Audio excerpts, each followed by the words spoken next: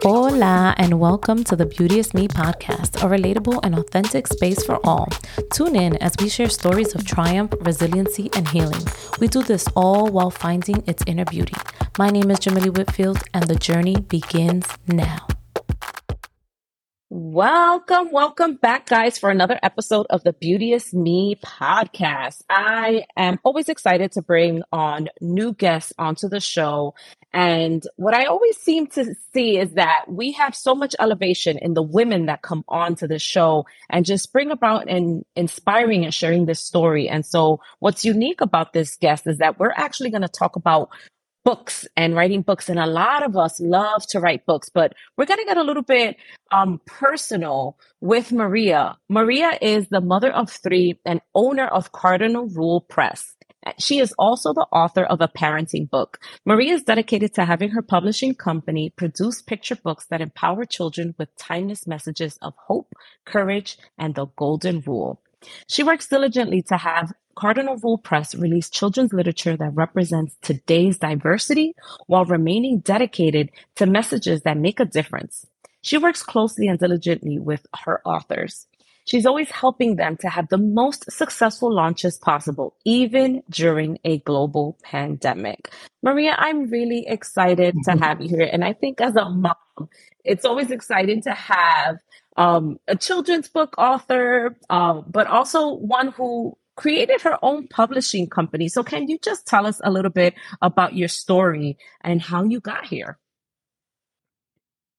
Absolutely. Yes. I actually started in the classroom, and I saw the need for, I saw a need for diverse picture books. I worked in a very diverse classroom. I had a lot of Indian American students, and there was this guilt that I had when I was reading books to them, because oftentimes I don't think they could ever really see themselves in the books as far as, what they looked like in their skin color. And I was always trying to find books that really they could connect to. And that's when I first started writing, because I thought, gosh, well, if it's not out there, why don't I write the book? So I wrote Spaghetti in a Hot Dog Bun, and it's a story about courage and confidence and bullying. And then it went really well and people responded well to it. It's realistic fiction. And so I continued to write, and I resigned from teaching at some point. I think after my second book, I resigned from teaching to grow my family and to also grow my writing business. And for many years, I was just by myself writing. And then about 7 years ago, I said, you know what? I want to give other people the opportunity to do this and to get their stories out in the world. Because I was kind of done. I was like, I've shared my story. I've shared some of my students' stories with permission. And, I'm a Caucasian woman, and there's only so much I can share. And I was looking to get more diversity in books. And I didn't feel like I could really do that as the writer. And so Cardinal Rule Press started. And I'm just so proud of the company that has been built. And not to say that it doesn't come with its headaches. It's a Saturday that we're recording this, and I was up early this morning trying to deal with some copyright and trademark issues of people selling and doing ads on Facebook with some of our company products. So, it's not that it's glorious every day, but for the most part, I love the legacy that we're leaving for children. I love it. So what has your writing journey been like specifically? As a writer, you have to kind of immerse yourself in the story. How has it been just switching a role as an adult and immersing yourself into children's stories? Yeah, I think one of the things that's been really helpful is I used to write in a diary when I was a kid. I have 23 completely filled diaries. So I would go back into those diaries, and it kind of helped me to put myself in the shoes of a third grader, a fourth grader, and to really get that feeling like, where are they coming from? And then, because you can't just write the story from your perspective as an adult, you have to think about your audience, and the audience is, 7-year-olds, 8-year-olds, 10-year-olds. So you have to be able to do that. Yeah. So that's kind of been the journey, as I've been able to tap into that. And then my own children too, being able to see what they're going through. Definitely one of my stories, The Fruit Salad Friend, was inspired by situations that my children were going through and difficulties they were having with their friendships. I love it. So it's a great segue for me to ask you what, tell us your favorite book and why is this your favorite book? Okay, so the favorite book that I've written, is that what you're asking? Both written and read.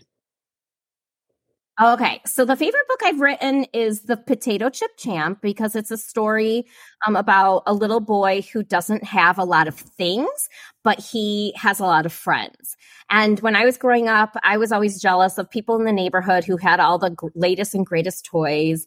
But as an adult, I see that, to have these true friendships and to really have joy in life, it's about the people you surround yourself with. It's the person you are, and it's not about all the stuff. All the material things can't bring you happiness. Happiness and joy come from within.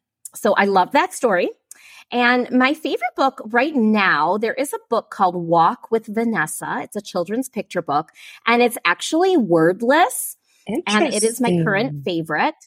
Yes. And because the pictures take you through this journey and this story, and it's so powerful, and it just reiterates that actions speak louder than words. This author illustrator didn't have to say a thing. They just showed it in the illustrations, and it's a powerful message of standing by others and being a team. Storytelling is important, and it is something that I use in therapy. I actually have a friend who is a licensed therapist just as myself, but her part in her practice is she uses bibliotherapy, and she really focuses on books and telling stories and connecting that with mental health. So she does bibliotherapy in that aspect. A tool that I love to use is narrative therapy, on the individual telling their story and how they want to see themselves throughout that process. What people don't understand is that books are important. You can immerse yourself in a world to either escape from the realities of what's going on when you have stress, when you have traumas. It's a coping skill for some folks. I think people have this negative perception of books because schools, right? They force you to read the 100-book challenge. You have to read this many books. And so when you are forced to do something, human nature, what do? You step back and you just have this, I don't like reading. I don't want to read. When you feel forced to do something. So I say this to say is that I think it's important for us to encourage parents to teach their children the beauty of books and how important storytelling is, and how important it is for people to develop a unique sense of themselves, because there is a book for everyone, whether you love to go to the self-help section, whether you love to go to fiction, nonfiction, it all depends. But this is important. So I say that to say that I wanted just to kind of get your opinion on the book ban that's going on. I do understand there are some books that are too, I would want to say, intense for children of a certain age. They're written or promoted for a certain age group, but really what's written in there is not appropriate. And that's more in discussing child developmental, sexual developmental, etc. But with regards to the book ban and you being a publisher and an author, what are your thoughts? Well, I think that all books should be available. And I think that it's really up to the parents and the teachers what books that they're giving to their students. And I don't think it should be up to a state, legislation as far as what books should be appropriate. I don't think that they know what is appropriate for children. I just did an interview with someone a couple days ago, and they identify as they, them, and they found a book that really they could identify with the character, and that made a really big difference in their life and in their social emotional growth and in their mental health. And if a book can do that for someone, why take that away? So I am against the book bans. Kelly Lang, she has a book series, and one of her books was banned. And she, out of that feeling of anger and upset and all those feelings she had from her book being banned, she wrote another story, and it's for children probably ages like 8 to 13. And I got it at the library for my daughter the other day, and I was like, yes, this is so awesome. And I'll have to look up the name, but I was so excited to support Kelly in her efforts to kind of like, this is happening, but I'm going to keep going. I'm going to keep sharing stories for, children. And so that's those. I could keep going on, but no. And I think that's okay. And I think I also want to just kind of piggyback on what I said, just to kind of clarify. So I am not for the book ban. I do believe that some things are being marketed to the wrong population. But that, again, there's a uniqueness in storytelling. There is a uniqueness in you being able to express yourself freely. There is a uniqueness in people connecting with other folks, right? So Cardinal Press, if we think about Cardinal Press, you as a white woman created this publishing company because you wanted to see diversity out there, because yourself as an author was like, there's no real representation of, number one, New York City, of just people in general. And I think that is amazing, because representation does matter. People have to fit in, and everyone is in a unique journey in life. And so with this book ban, I think what people have done strategically is that they've taken certain books to the forefront and said, this is what's going to be promoted, and this is what's horrible, and your kids are going to be traumatized, or they're going to change, and they want to, kids are impressionable, so these things are going to happen. However, it leaves a forcedness, if you will, that we're not accepting of everyone. And that's the biggest concern. So I kind of wanted to go back to that just to make sure I clarify to the audience that, yeah, there are books that are totally inappropriate. And I could say that as a therapist, because I've seen some of those books, and I see books that are really not okay for certain children, especially, with my history working with a lot of kids with trauma. However, I also do believe that we are in a society that's like taking away our writing freedom, if you will. Yeah, and can I say something else about that? It's if parents are listening, the book ban shouldn't be where you're putting your energy. Yeah. Your energy should be putting focus on what your children are seeing online and screen time. Let's let kids read books, and if for some reason they read something in a book that they shouldn't be, at least they're not seeing it online, because there are things happening on the school buses and in schools today. And that's where parents' energy should be right now. Let's let kids select books, of course, take a look at what they're reading, but really put your energy into digital media sources. Oh my goodness. Absolutely. I just a side note, I think my son was really young, and all of a sudden he was curious. He heard a word in school and went on YouTube, and I was like, Lego, what? Oh my goodness! What? Dictionary.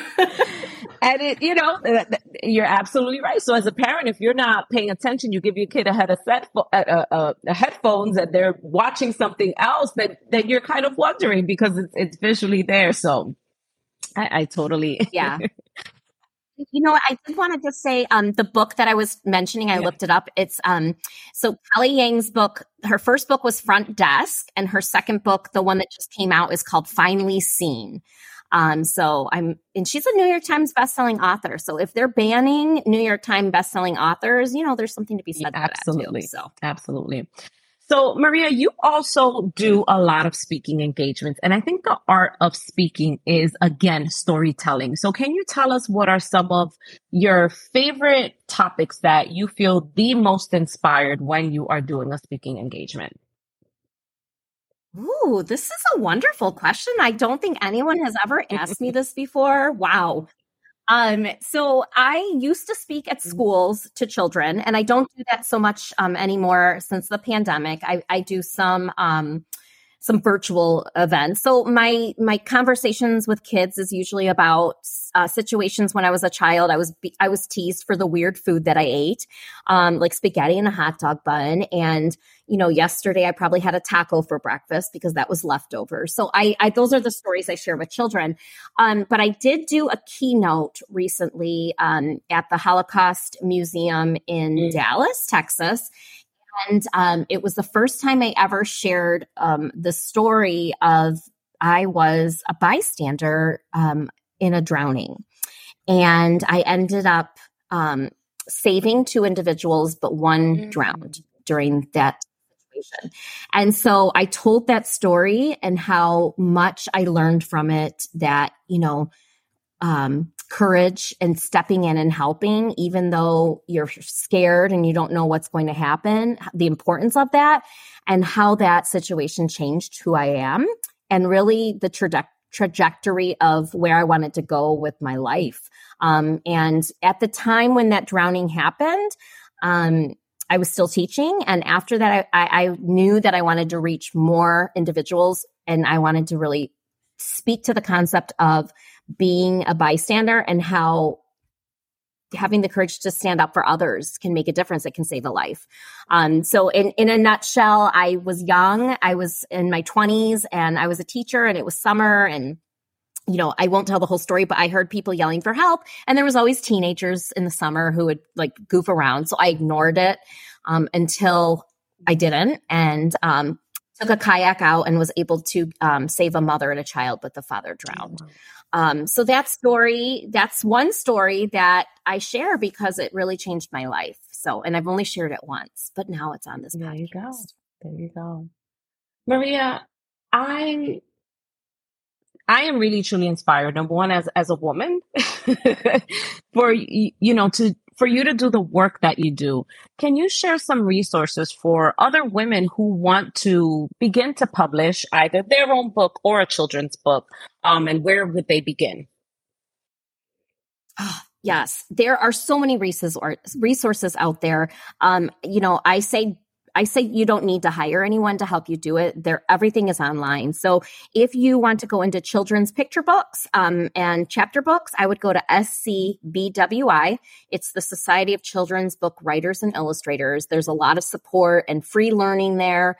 And if you want to write a memoir or an adult novel, I would look into, there's an organization called Hope Writers, and they help support you with accountability. And there's so many different writing groups out there. So really just finding other individuals in your community who are also writing. Sometimes the library will host, get people together and to be able to have other people who you can say, okay, I have a goal of writing a chapter a week. And that person checks in with you. And maybe that person is a critique partner. They read each chapter for you. So I would start with those two, Hope Writers and SCBWI, and Google.com will help you out. I love it. I love it. I love it. Maria, what other resources do you have for our listeners and where can they find you? Well, actually, no, I'm going to step away from the resources. I want you to share one of your favorite either pieces of advice or quotes that you've read from any book.